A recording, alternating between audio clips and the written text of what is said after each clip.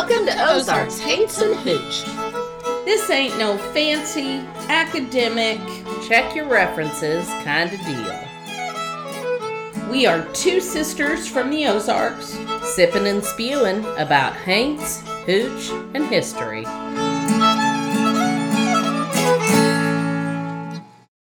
Hey everybody, this is Dawn and welcome to Ozarks, Haints, and Hooch. I'm here with Dina. Hello. There she is. We're in two different places, damn it. Let's see. Here we are with season 5, episode 12. Isn't that right? I think so. Yes. Yeah. Yay. I can't believe it. Dina's got the big story for you tonight. We have all the social medias. Dina and I were just talking. I have to tell you all this. I don't know what is going on with my brain, but I can't remember the second half of a sentence that I'm trying to say, and I have no organizational capabilities anymore. So sorry about this whole introduction. Anyway, we're on all the social medias. You may hear Elvis hurling himself at the door. I don't know about your dogs, but she said her kids might come over. My dog will bark if my kids come over. So you get it all in one. Dina's website or Wi-Fi has already gone down, so we'll see how that goes. But we do the best we can. If you like us, and I have read some really great stuff this week, please subscribe and give us 5 stars or whatever, thumbs up or whatever. We release on the 1st and the 15th. We have a Patreon. Thank you to our patrons. We couldn't do it without you. We have a website, ozarkshaintsandhooch.weebly.com. I got a message from Google today saying that they are leaving the podcasting world. And I know that we have some listeners that listen to us on Google, so you'll have to find us on any other podcast platform because we're on all of them. And I do want to say, because I sent this to Dina and then I'll do the drink, but I got to find it now. So I read Reddit, and Max's wife. No, I'm so sorry. Hold on. This may be an edit point. I have to look it up because I sent it to Dina. No, what is this? Missouri Ozarker, who also has a podcast, and I'm sorry, Guy, I don't have it in front of me right now, but he said, last episode, this was my favorite episode of an excellent podcast. So, thank you, Missouri Ozarker. We appreciate that. Mm-hmm. Okay, and I've got the drink too, right? So, do you like it? Dina doesn't like it. I like it, so I don't give a damn what she thinks. In this case, she doesn't like it because it has bourbon in it, but I don't like bourbon. The bourbon, so really. Well, I can taste it in mine, so maybe I've made it wrong. That's because you didn't make it right. Okay, so this is called, and Dina will tell you why later, the Big Bluff, and it uses 1.5 ounces of bourbon, 2 teaspoons of Chambord or any other raspberry liqueur, 3 ounces of cranberry juice, 1/2 ounce of lime juice. Okay, here's what got me. 3 raspberries and 3 blueberries. Did I have to go to Aldi's and buy raspberries and blueberries? I did. I have both of those things in my drink. And you use a highball glass, which, okay, I didn't. But, so I did. You did? Okay. I did. You muddle raspberries and lime juice in the bottom of a shaker. Which sounds great. I'm with you. Okay. With you on the raspberries and lime juice. Yep. Then you add bourbon. I know that's what... Oh, you lost me right there, and now I'm gone. No, I love it. You add bourbon, raspberry liqueur, the cranberry juice, and ice, and you shake well. Then you don't strain. You pour the whole thing into a highball glass and garnish with them damn 3 blueberries that you paid like $3.99 a pint for or whatever. Mm-hmm. They're going to rot in my refrigerator probably, unless I figure out how to make something with them. You can make pancakes, blueberry pancakes or something. I love them. I just eat them like candy. Anyway, I like it. So there. I think it's good. I would like it if it had vodka in it or rum. No. Yeah, I can't do it. The first sip, I was like, oh, this isn't so bad. And the second sip, I was like, nope, there's the bourbon. Oh, Can't see, do that's how it. I feel about tequila. You could deep fry chocolate covered tequila and it would make me puke. Yeah, I don't mind tequila. Well, I I don't. mean, I don't like do shots of tequila unless it's that coconut tequila we bought in Mexico, and then I don't want to do a shot of that. I just want to sip on it. Yep, nope. It's I yummy. can smell it from a mile away. Yeah.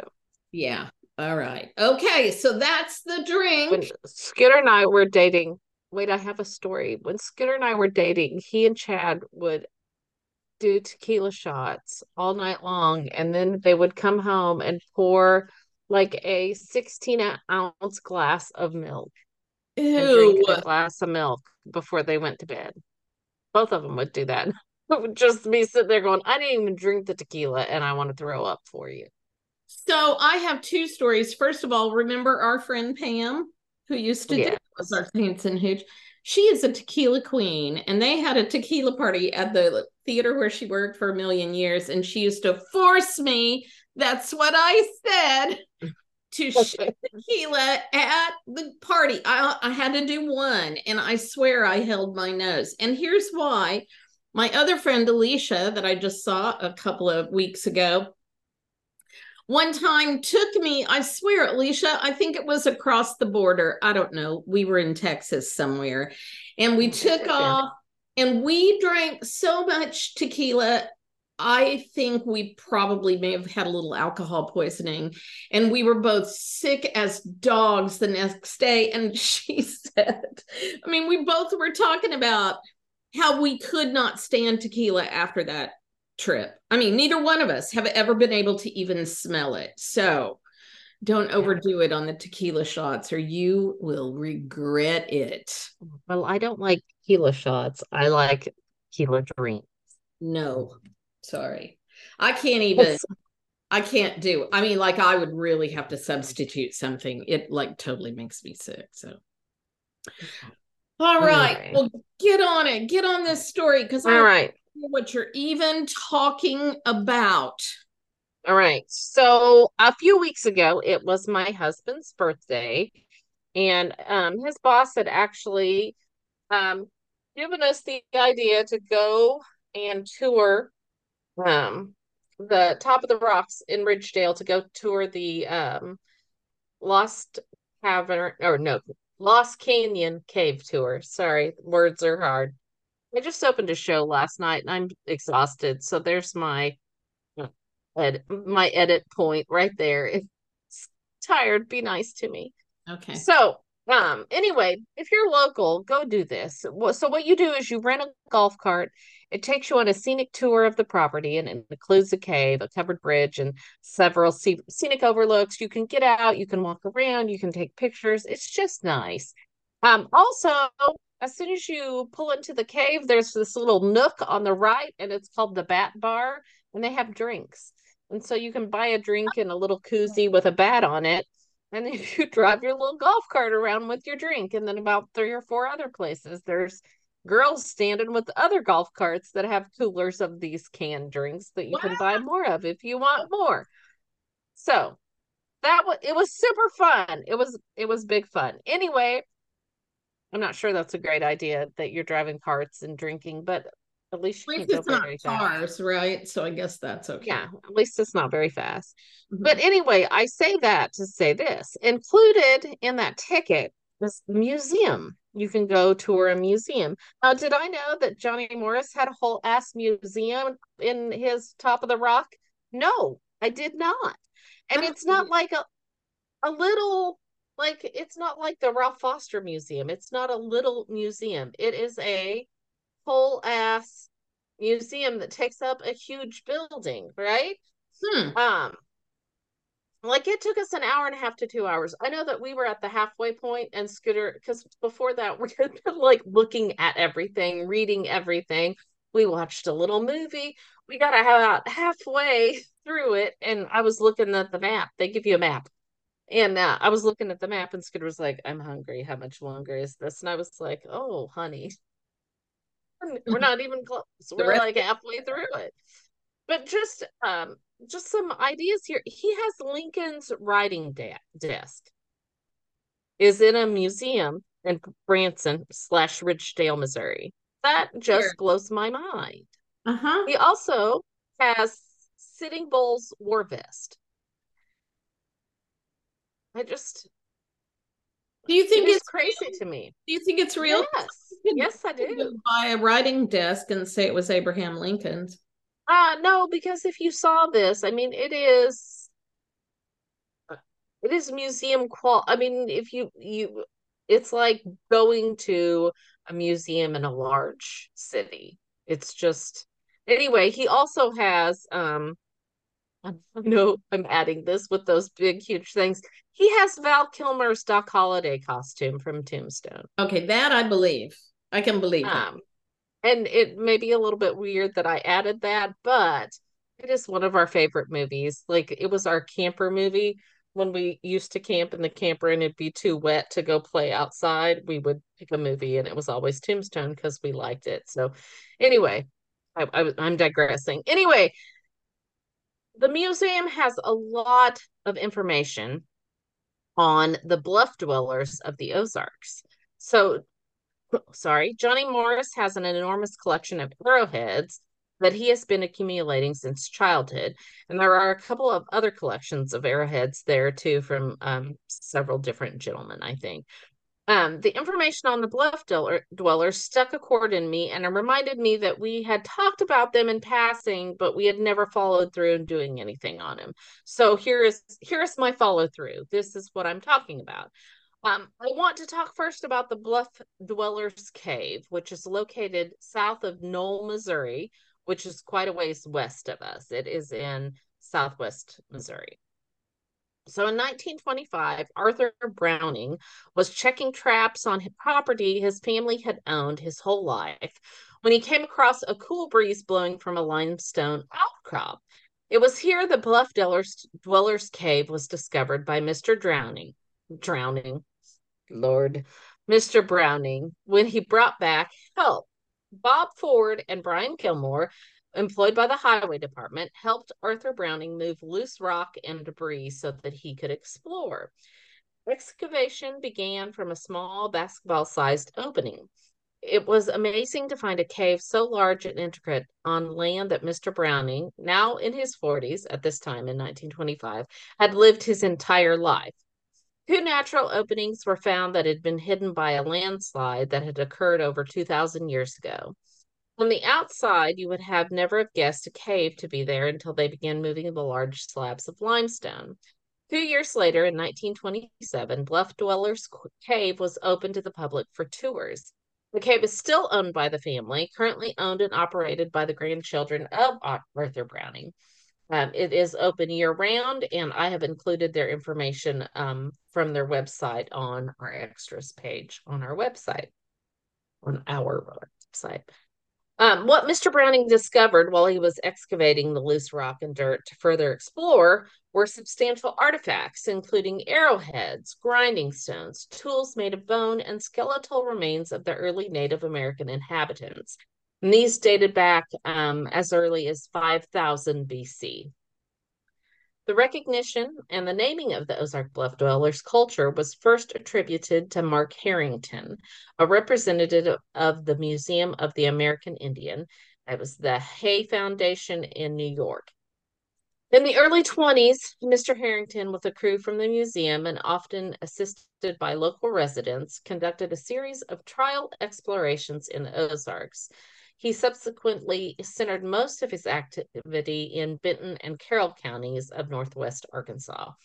And this is where several dry shelters were found with the aid of native guides. Materials salvaged from these shelters, especially the bushwhack site, were in a good state of preservation. I have a painting on the website by Steve Miller in the extras, which is his interpretation of the bushwhack site, and I have included all of that.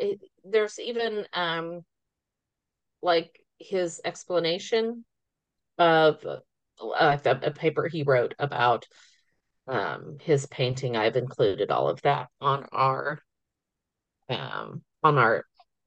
website page. Anyway, so later archaeological work was accomplished in the general bluff dweller area of northwest Arkansas, northeast Oklahoma, and southwest Missouri by field crews from the state universities. A note of urgency was injected into the archaeological picture when plans were announced for the building of Table Rock Dam, which would put valuable archaeological sites underwater. Quick action preceding the construction of the big dams resulted in significant discoveries of artifacts by the University of Missouri in the Table Rock Basin and by the University of Arkansas to the south. Mr. Morris has several pictures in his museum documenting this time. It's like the first thing you see when you walk in, or the arrowhead collections and the tools and the pottery, and he has clothing and war vests, and he has the baby like backboards, the papooses, is that what you call them? I guess. He has several of those. He has toys like they would make dolls, and the dolls had the little papooses. It's really very neat. Hmm. Anyway, um, one such site that came from the Table Rock Basin was the Jakey Shelter excavation. And I have included pictures of that dig. And they were also, like, when I was doing research for this topic, I recognized the pictures from the Jakey Shelter dig that I had seen at this museum. So, anyway, um, so these small family groups of Native Americans were known as bluff dwellers because they often sheltered in caves or under bluffs by streams. They were gradually shifting from a nomadic lifestyle to one more settled as they learned the art of agriculture. They gathered greens, seeds, fruits, nuts, roots, and mushrooms. They hunted eggs, insects, small animals, and fish, as well as big game. These were the people who originally explored Bluff Dwellers Cave thousands of years prior to Arthur Browning's discovery in 1925. So, who were the Bluff Dwellers? Who used these shelters? Well, I found some information from the University of Arkansas of their archaeology department. And this is their interpretation. This is what they wrote about who they have discovered the bluff dwellers to be. What most people are expecting as an answer to the question of who are the bluff dwellers is a tribal name, but this can be difficult. We can possibly put a name to some of the more recent occupants of the region, but further back into the past, this becomes difficult. There are at least 9,000 years of history in the Ozark Bluff shelters, with no written account before 1541. The trauma of European contact, along with the expected cultural changes that happen to societies over time, make projecting known tribal affiliations into the more distant past problematic. So, while we can't give you tribal names for most of the past 9,000 years, that word is really going to be an issue tonight. Tonight. Maybe all my words are. If she passes out, you guys, I'll let you know. No, I've had 2 sips of this drink. That's it. This is just exhaustion. Yeah, oh my gosh, I can't say. Archaeologists, there we go, can tell you what life was like for people using the bluff shelters at different points in the past. However, there does seem to be a connection with several tribes, such as the Cherokee, Kickapoo, and Shawnee, and they have all called the Arkansas Ozarks homes in the 19th century. However, both the Osage and the Caddo, Caddo, Caddo. What do you think? DDO. Caddo. I don't know. Caddo nations. So the Osage and the Caddo nations, they have deeper historic roots in the Arkansas Ozarks. So if you ask why this is important and why we care, one reason the bluff shelters are so important is the presence of rare and usually perishable artifacts. At open or non-shelter sites. The only kind of artifacts that usually survive are made of hard materials that don't decompose quickly. Stone tools, ceramics, and sometimes bone will survive in the ground for thousands of years in many climates. What archaeologists, I want to put an L in there before it's time for an L. Archaeologists don't usually find are the softer organic materials that past peoples used as tools or food. I'm going to have to take a drink of my nasty drink because I have a tickle in my throat. Just That's one okay. moment. Can you hear Elvis screaming? Because he is at No. the door. I might murder him. Well, while you're taking a drink, I looked on the map because I knew I had heard of Noel, Missouri, Noel. And boy, it really is right down there in the southwest corner. It's like southwest of Pineville, way Like south right of above Sulphur Springs. North, it's Sulphur Springs is south of it. Yeah, yes, across the line. Yeah, it's as close to Arkansas as you can get, and it still be in Missouri. Really. Yes, that's funny. And on Yeah. Google Maps too, it also shows Bluff Dwellers Cave. So Yes. I have maps that show both of those things that I will put on the website. all right. So okay, where was I at? Trying to say I'm gonna start Archaeologist. calling him. I know I'm gonna start calling him Indiana Joneses. Say that better. Anyway, things like baskets, clothing, food, plants, cordage, and hafting elements of stone tools all rot except in rare circumstances. Either continuously wet environments like peat bogs or really dry environments like deserts can preserve soft organic perishable materials longer. Yeah. This is why the dry overhangs of bluff shelters are such valuable sites.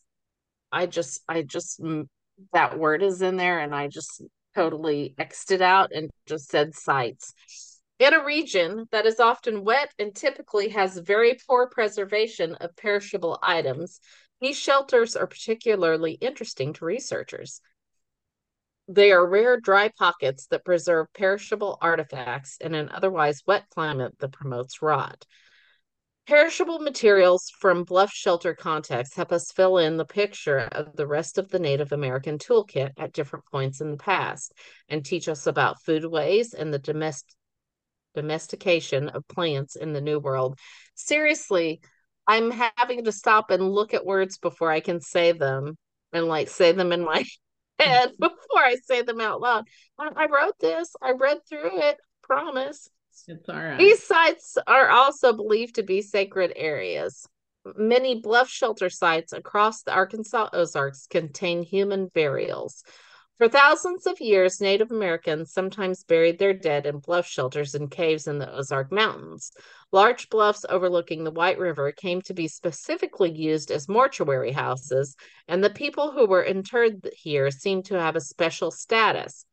Artifacts made of marine shell imported from the Gulf Coast were buried with multiple individuals in some bluffs and caves along the White River and its tributaries. These items, because they are rare in the Ozarks, are assumed to belong to people who played an important role within their society. And then there's this. Deep in the Ozark Mountains, where authorities say that methamphetamine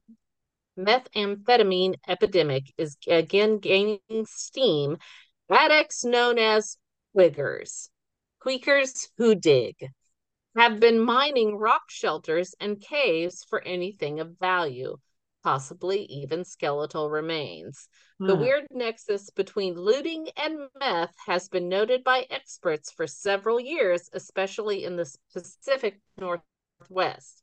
Today, these shady characters are leaving their footprints in America's heartland.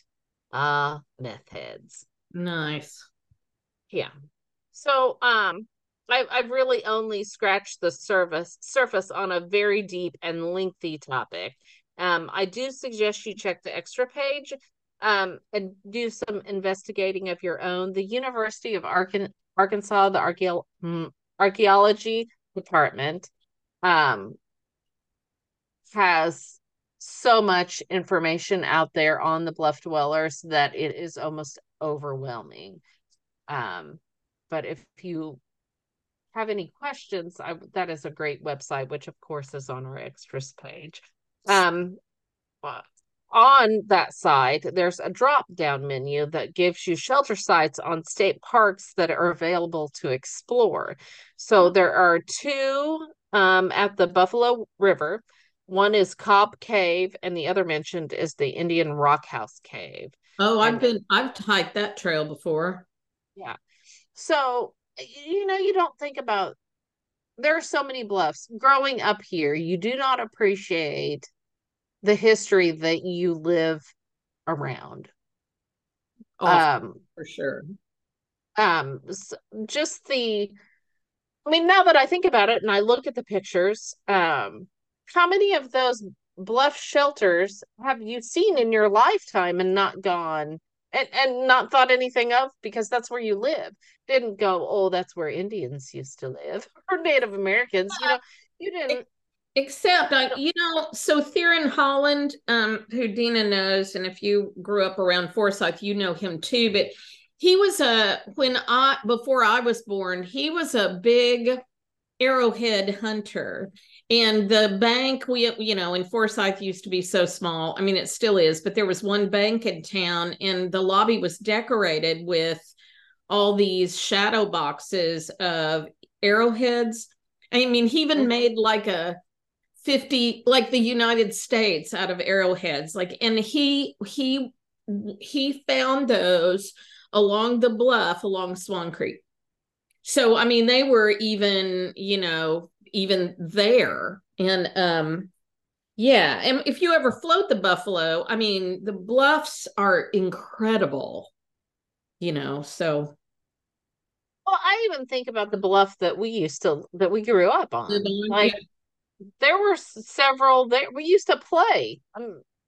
We had those big boulders down there that I used to pretend were a house, but like right next to all of those, there was one of those down further, but down further on the bluff, there was a like a bluff shelter or outcropping. They're just everywhere. So I know you don't anyway, think about that as kids, but like Robert and I had a conversation about when you're out, or at least me, when I'm out walking, hiking, or kayaking, like really in a place where there's no road, and that, right? I always think, what did this place look like when the Indians were here? yeah. Because honestly, we all know how beautiful the Ozarks are, and just imagine being some of the first people to actually see it. See it. Yeah. Yeah. Yeah. That's good. That was really good. Well, And I'm thanks. looking. And I'm telling you, not that Johnny Morris needs me to PR for him, but damn, he knows what he's doing. Like seriously, it was a good time. We had Well, we had big fun. And then not or only he hires after, people that know what they're doing. yeah. Um, then after the museum, oh, guess what? My kids are here. Can you hear my ridiculous dog? No. After the museum, we went to the Buffalo Bar and had dinner, which I'm just going to say right now, for that amount of money, it should have been better. But as the sun was setting, they have a I play bagpipes, and then these gentlemen in Confederate Army, or not Confederate Army, Union Army gear come out and shoot off a cannon as the sun sets. You got to stop talking because you really. She's substituting words. I don't even know what she's saying anymore. Well, that's cool. I want to go when I come down. It is super fun, but we're not going to eat there. I mean, for as much money as I spent, I could have gone to the poorhouse in Hollister and had better food. I ordered a Moscow Mule and they served it to me in a highball glass at top of the rock. Copper mugs were. And I was like, what the hell? Yes. And then the lady, our waitress, we ordered our little teeny tiny portions because, $40 for a chicken leg as big as your, or a chicken breast as big as your hand. Well, the waitress misunderstood Scooter, and so she brought us out two chicken orders the chicken, and he ordered the salmon. And we looked at her, and I said, "That's not what he ordered," and she argued with me. I'm throwing down $150 for dinner, and you're going to argue with me? Oh no. You're going to cut your tip in half. And then she never came back. Then she never Oh, came back because she was embarrassed because she had brought him the wrong food. Yeah, no. it was bad. It was bad for that much money. It was not good. Anyway, Well, I okay. just found ice cream on my shirt. Can I, because as I'm looking at the map, where is Bluff Dweller Cave? Right smack in the middle of the 37th parallel.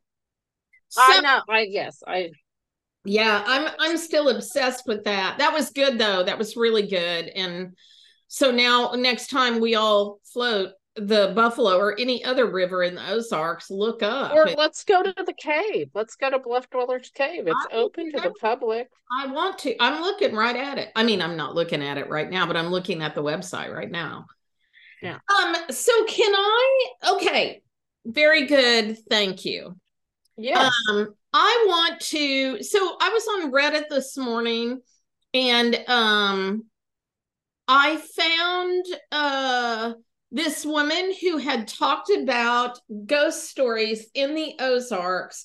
By the way, for you guys that are on Reddit or ever read Reddit, there is a subreddit called Ozarks with an S at the end. That is about the Ozarks. If you get the Ozarks singular, that is about the TV show. So anyway, I was going to read you. This woman has it was very nice. I commented and said, "Hey, this is Ozarks, Haints, and Hooch. Can I use these stories?" And she said, "Yes." That she, we love ghost stories and we love Haints and Hooch. Feel free to share. So I wanted to talk about one, and it's right next to, Joplin. Bluff Dweller's Cave is not far from Joplin. And so she tells us a ghost story about Joplin. So let me just really quickly read it because I think it's good. She says, many years ago, my boyfriend and I drove out to visit the Joplin Spook Light. We were teenagers. It was summer and it was very dark. And I have no idea if we were in the actual Spook Light spot. I know that's where we were going, and that's where my boyfriend said we were when we got there. I remember we parked on the side of a deserted road, looked around for weird lights for a few minutes, and then started making out, as you do. As you do. With the radio playing and the windows steamed up, we paused for air when we noticed a bobbing light at the end of the road. I don't remember the exact time, but it had to have been after midnight. We watched the light for a minute. It was bright white blue at the end of the road and looked like a headlight. We wondered out loud, is that a car, a motorcycle, a cop? The light sort of bobbed up and down until it was about 100 yards away from the front of the car when it suddenly shot forward towards us and seemed to change color to more of a blue-green as it flew over the hood and above the car. Well, that's enough of that, said my boyfriend. He put the car in drive while I straightened my clothes and we left for home. So, yeah, I thought that was interesting. I would probably leave too. Yeah.